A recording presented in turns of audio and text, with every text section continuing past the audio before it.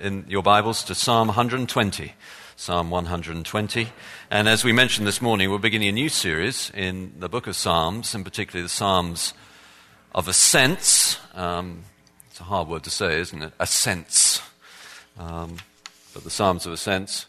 And we're starting this evening with Psalm 120. So I'm going to read it out for us. So Psalm 120. Let's hear God's word.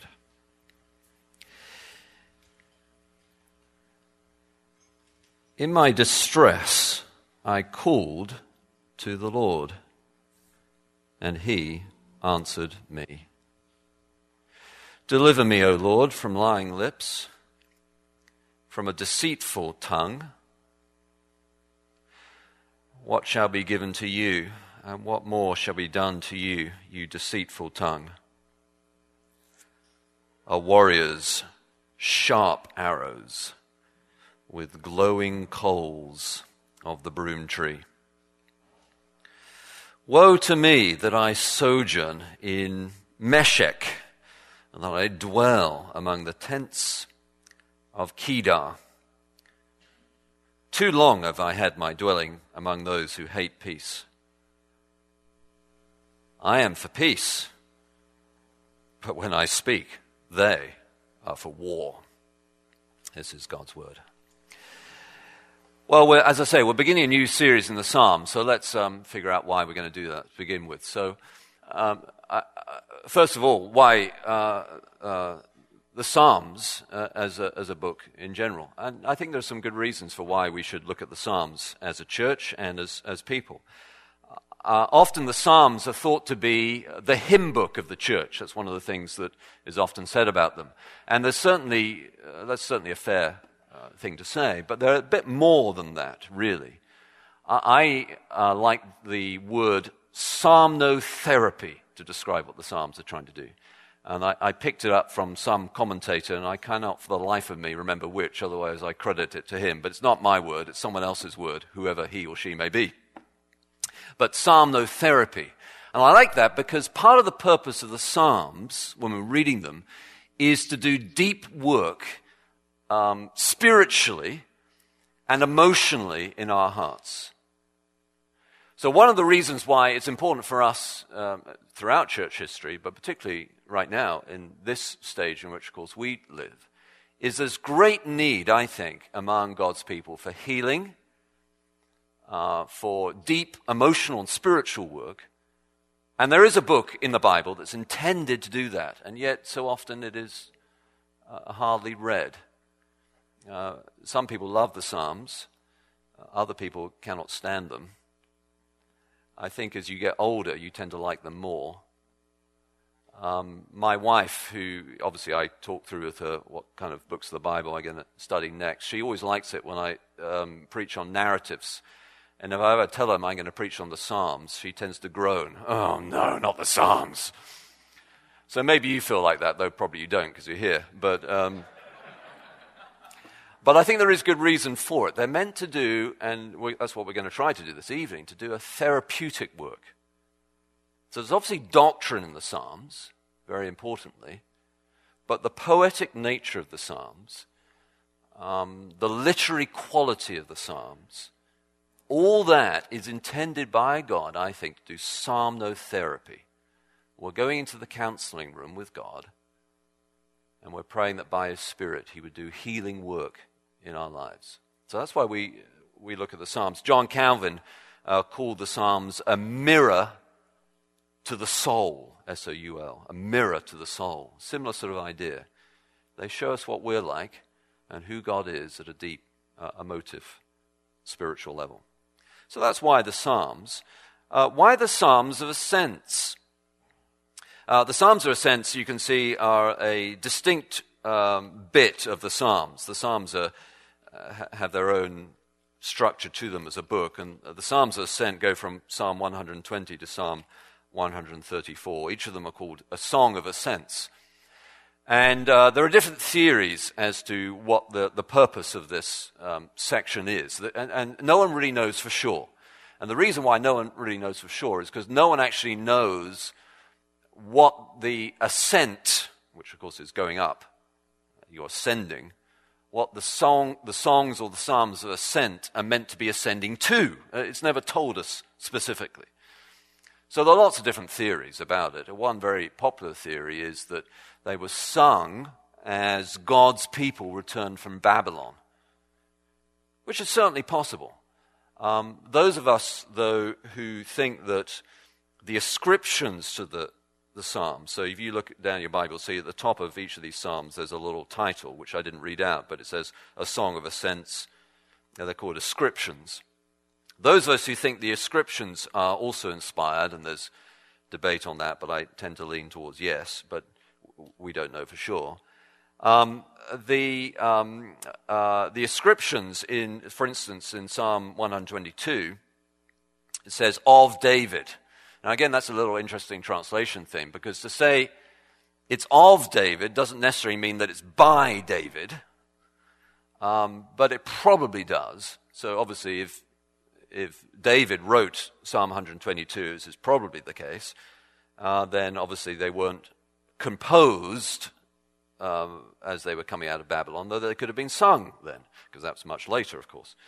Well, that's one theory. They were sung as God's people came out of Babylon. Another theory for why they're called songs of ascents is because it's possible to discern not only that the section is an ascending, 120 to 134, is an ascending set of psalms, but that actually within the psalms, each of them, there's an ascending quality to them.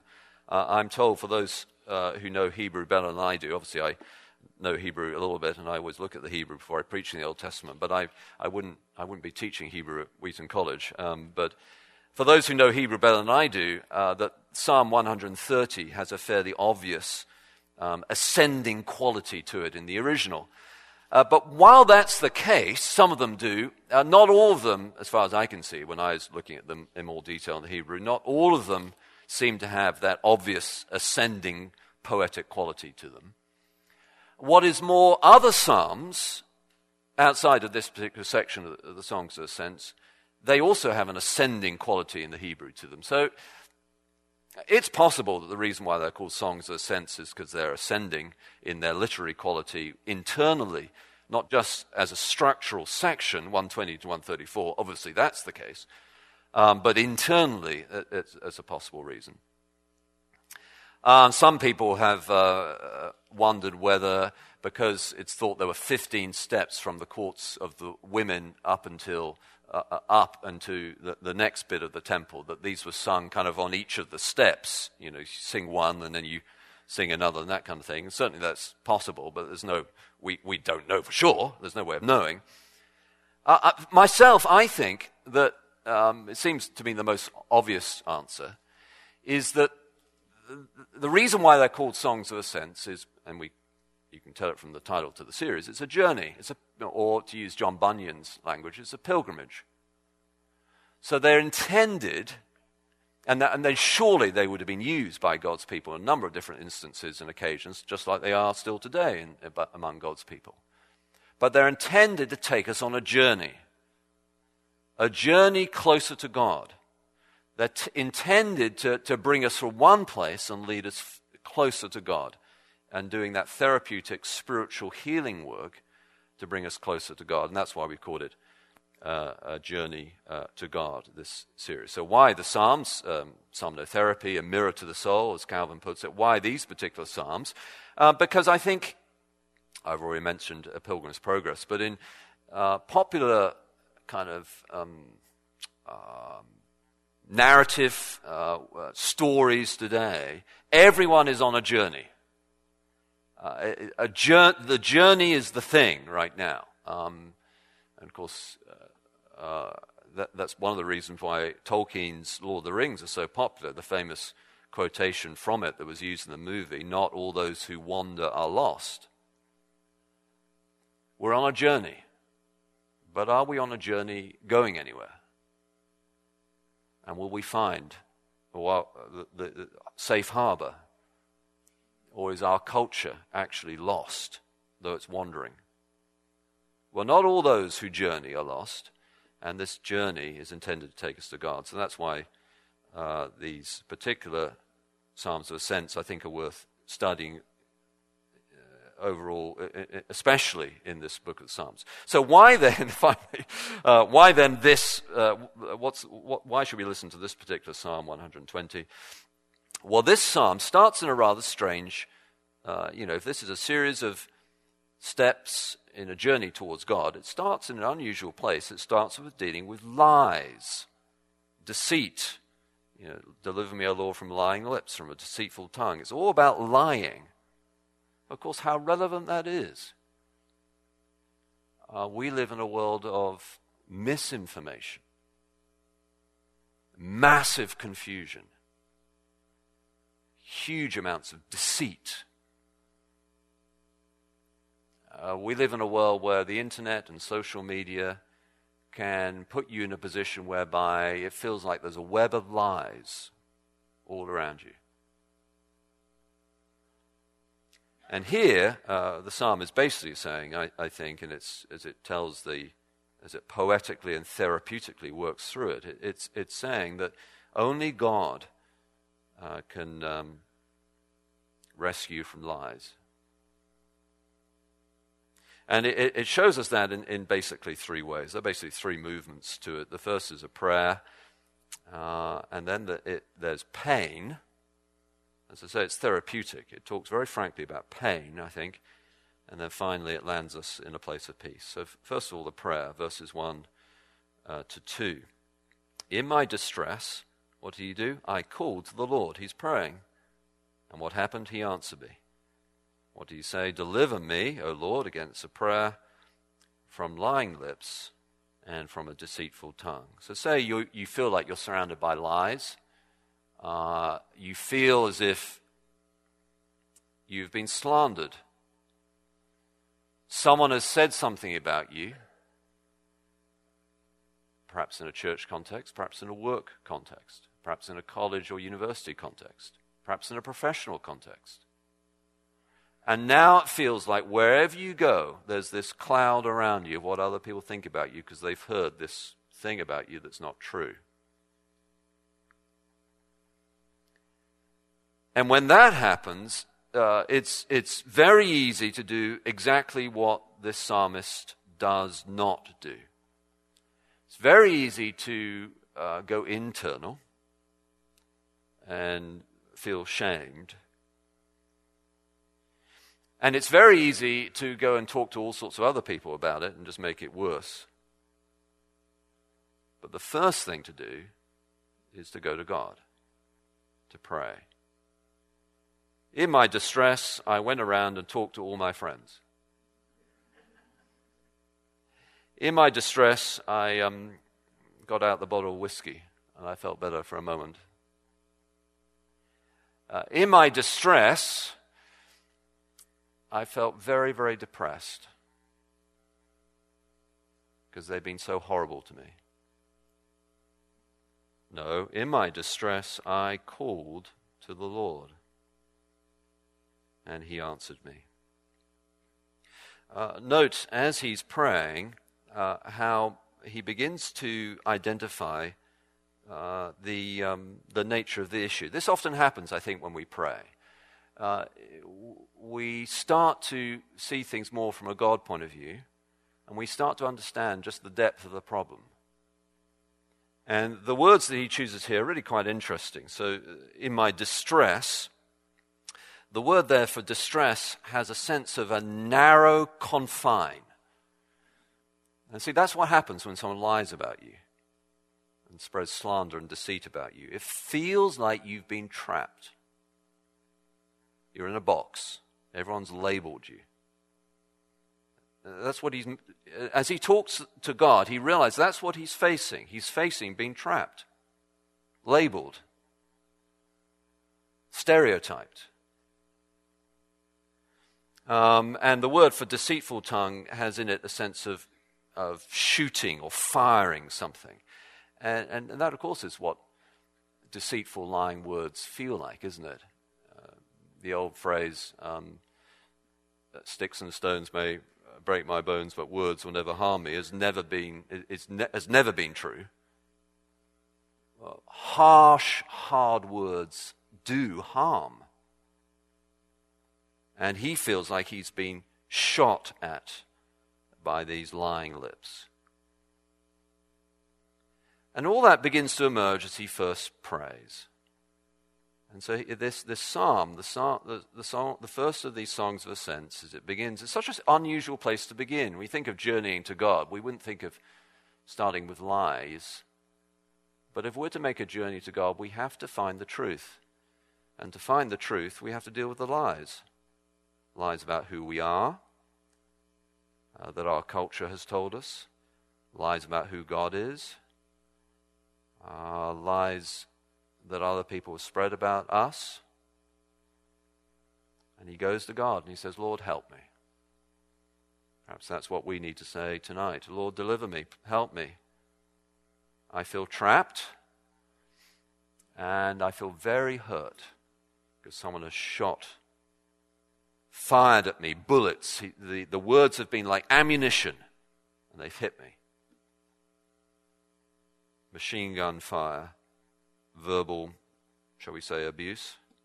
That's what he's dealing with. So the first thing, as this psalm is showing us that only God can rescue us from lies, is to begin with prayer. But then as he prays, and I think this is now verses 3 to 4, he then comes face to face with his pain. Remember, all the psalms, I think, have this. Some of them are, of course, celebratory, and some of them are more on the sort of downside of this. And this one isn't really down; it's just real. And so he's coming face to face with his pain. Verses 3 to 4. This is how he puts it. What shall be given to you? And what more shall be done to you, O you deceitful tongue? Here's our answer. A warrior's sharp arrows with glowing coals of the broom tree. So what's going on here? Now, there are different opinions about this. One interpretation is that the psalmist is... Remember, these psalms are every word we believe is inspired by God and without error, and so this is God speaking through the psalmist. And so one interpretation will be to say that what's going on here is the psalmist, under God's inspiration, is prophetically declaring judgment on those who've lied about him. That's certainly a possible interpretation. This is what's going to happen to you. God is a God of justice. Those who spread lies and deceit will face his judgment. And the psalmist, as he's writing God's word, is prophetically announcing God's judgment. Certainly a possible interpretation. I wrestle with whether that's the right interpretation of these two verses. And there are a couple of reasons why. And obviously that happens many places in Scripture. There is prophetic announcement of God's judgment. But I wrestle whether that's what's going on here for a couple of reasons. First of all, it's the psalmist's own suffering. And I think humanly, it's very hard to experience righteous anger when you feel you've been wronged. I think and maybe this is just me, maybe you don't feel this, but for me anyway, I think it's much easier to experience righteous anger when someone else has been wronged than when I've been wronged. When I've been wronged, it's much easier to sort of feel unrighteous anger. And of course the psalmist has been wronged here. So for that reason, I'm not sure that's the right interpretation. And then also to me anyway, just in terms of its literary form, there's a question and then there's a statement. He isn't explicitly saying God will judge you. So to me, that isn't quite, it's a possible interpretation for sure. And I won't argue that you take that one, but for me, I don't think that's the right one. Another possible interpretation is that instead what the psalmist is doing is he is in the vein of proverbial wisdom literature here. So what he's saying, rather than a prophetic denunciation, what he's saying is, when someone lies, the same thing will come back to them. So what shall be done to you, you deceitful tongue? A warrior's sharp arrows with glowing coals of the broom tree. So remember that the deceitful tongue is this idea of shooting, firing. So what's going to happen to that? It'll be fired back at you. That's the nature of the world in which we live. This is what Proverbs often talks about. We live in a world, though it is fallen, is also ordered by God, and there's certain cause and effects. If you jump off a top story of a building, you fall to the ground, gravity. If you hit someone, they're likely to hit you back. And if you lie about someone, it's likely that people won't trust you, and you'll have lies spoken about you. That's the way life works. And so it could be that he's saying, in the sort of proverbial wisdom mode, this is what's going to happen. Don't worry, self, talking to himself. If someone lies about you, it's going to, as Proverbs says, when someone digs a pit for you, they just fall into it themselves. You don't have to worry about it. That could be the right interpretation, but I don't go there because it doesn't read to me like the obvious sort of Proverbs language. It's too personal, too poetic. It doesn't feel like that to me, anyway. And again, I won't argue if you take that approach. The other approach, which is the one I take, which is that, as I say, this is dealing with his pain. So this language to me is the language of pain. And I think we have to read, what shall be given to you? He's talking about the one or the people who've been lying about him. What shall be done to you, you deceitful tongue? Here comes the pain of warriors' sharp arrows and glowing coals of the broom tree. One ancient commentator says that the broom tree was known for producing particularly long-lasting coals. It would burn a long time. Once someone is very badly hurt, this tends to be the sort of thing they feel. I'm going to get you back 10 times over. I really think this is a confession. I think he's saying what he feels. And you often find that in the Psalms. They say what they feel, not necessarily what's right. You have to read the Psalms differently than you read Paul's letters, of course. Often you find the psalmists, this is true of the imprecatory psalms, the so-called imprecatory psalms, the judgment psalms. There's judgment in them, but they're often speaking what the psalmist feels. It's the language of pain and therefore of anger and therefore confession before God. In the safety of his personal relationship with God, he is saying what he really wants. I really want that person who's spread deceit about me, to get it back with coals of a broom tree, like fiery arrows.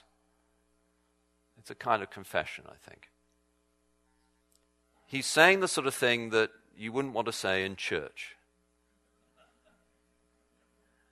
But then we often feel things that we don't want to say in church. It's pain. And in that space of healing with God, in that space of prayer with God, healing begins to take place. This is why the Psalms, one ancient church leader advised that new Christians should not start with the Gospels, they should start with the Psalms, which is probably pushing it a bit too far. But when you read this, you begin to see why. Because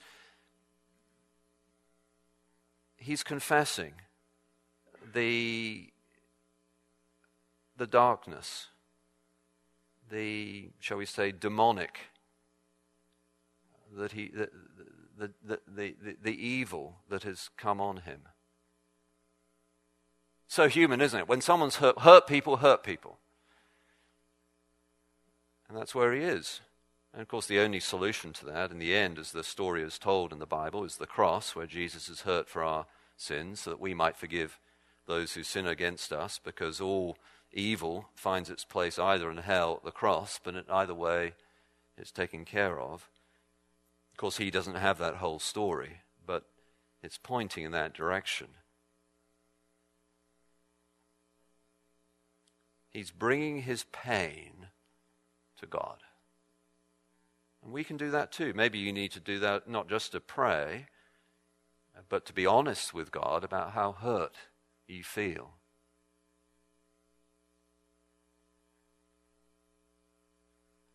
But of course it doesn't end there, the psalm. It ends with peace. Sort of. Well, let me read it out for you. Verses 5 to 7.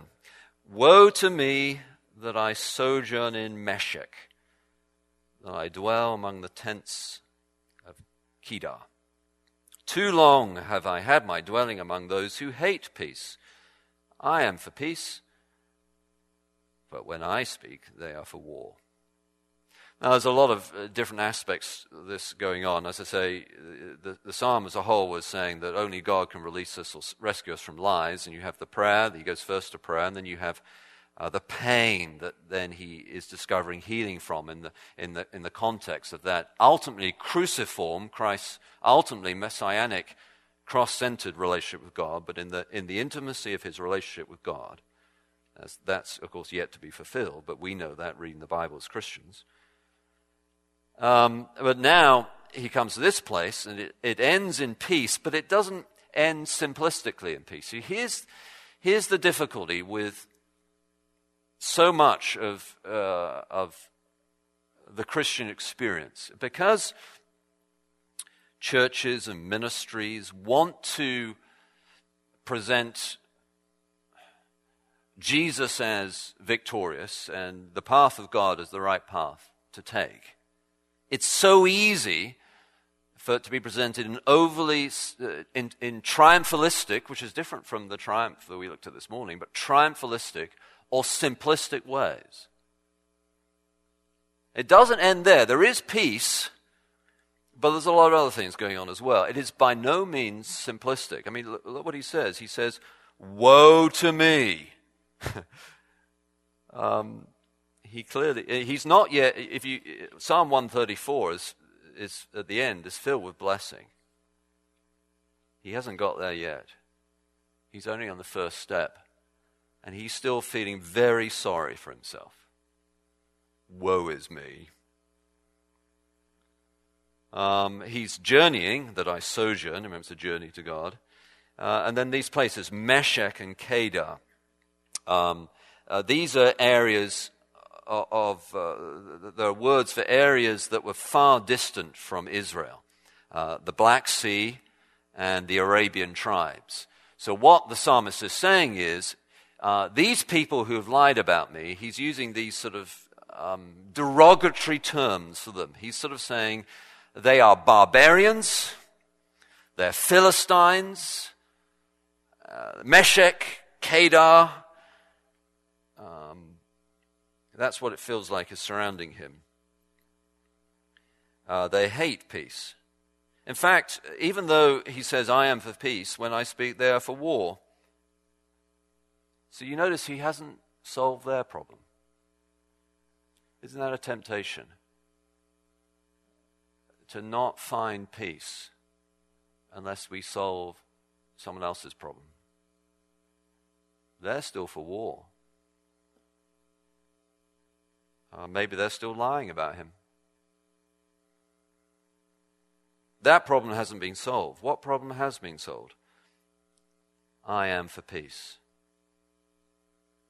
Or literally, it is, and of course we don't speak like this in English, so there's no way of putting it in good English, but literally it's I, peace. I, shalom. He's starting to be whole, healed. I, shalom. They're for war, but I'm shalom. He's found peace. Peace with God. And see, that's the solution, isn't it?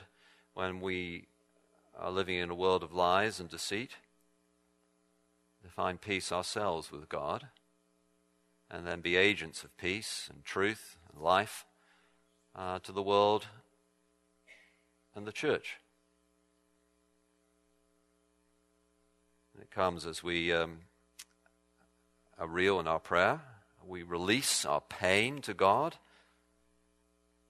in confession, he's confessing his anger, even his hate.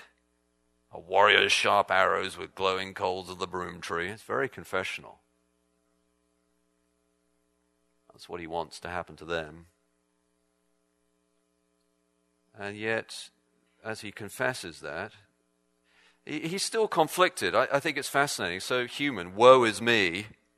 He's still saying, I'm traveling in Meshech among the tents of Kedar. This is hardly kind of ideal discipleship yet. Those barbarians, those Philistines. He's not a paragon of virtue by any means. But he has found peace. And that's what this psalm offers to us. Through prayer and releasing our pain to God to find peace. Not all those who wander are lost. Are you wandering? We're on a journey, aren't we? And we're on a journey, I trust, to God. To grow in our relationship with him.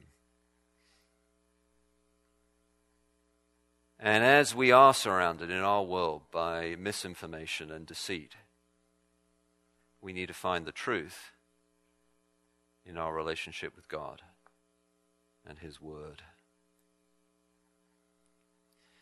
And so we begin the journey. Next week we'll be looking more at help. I lift up my eyes to the hills, from where does my help come from? But this week, lies, and there's solution only in God, through prayer, releasing the pain to God, and then finding peace. Let's pray. Our Lord God, as the psalmist tells us, we are to pray. And we do come to you. We ask, Lord, that you would, by your Spirit, do your healing work among those here present. I don't know all the life story, of course, about everyone who's here. But I'm sure there's not a single person in this room who at some point has not felt that they have been lied about. And we live in a world of lies, misinformation, deceit. So we pray, Lord, that as we gather week by week around your word, you would restore us to peace with you. That the pain that we have experienced by your Spirit through your word, increasingly we would find healing. Lord, we know that this side of glory, there will always be pain. We don't look for simplistic answers. But help us to trust you and to take the next step in our journey to you. And we pray these things in Jesus' name. Amen.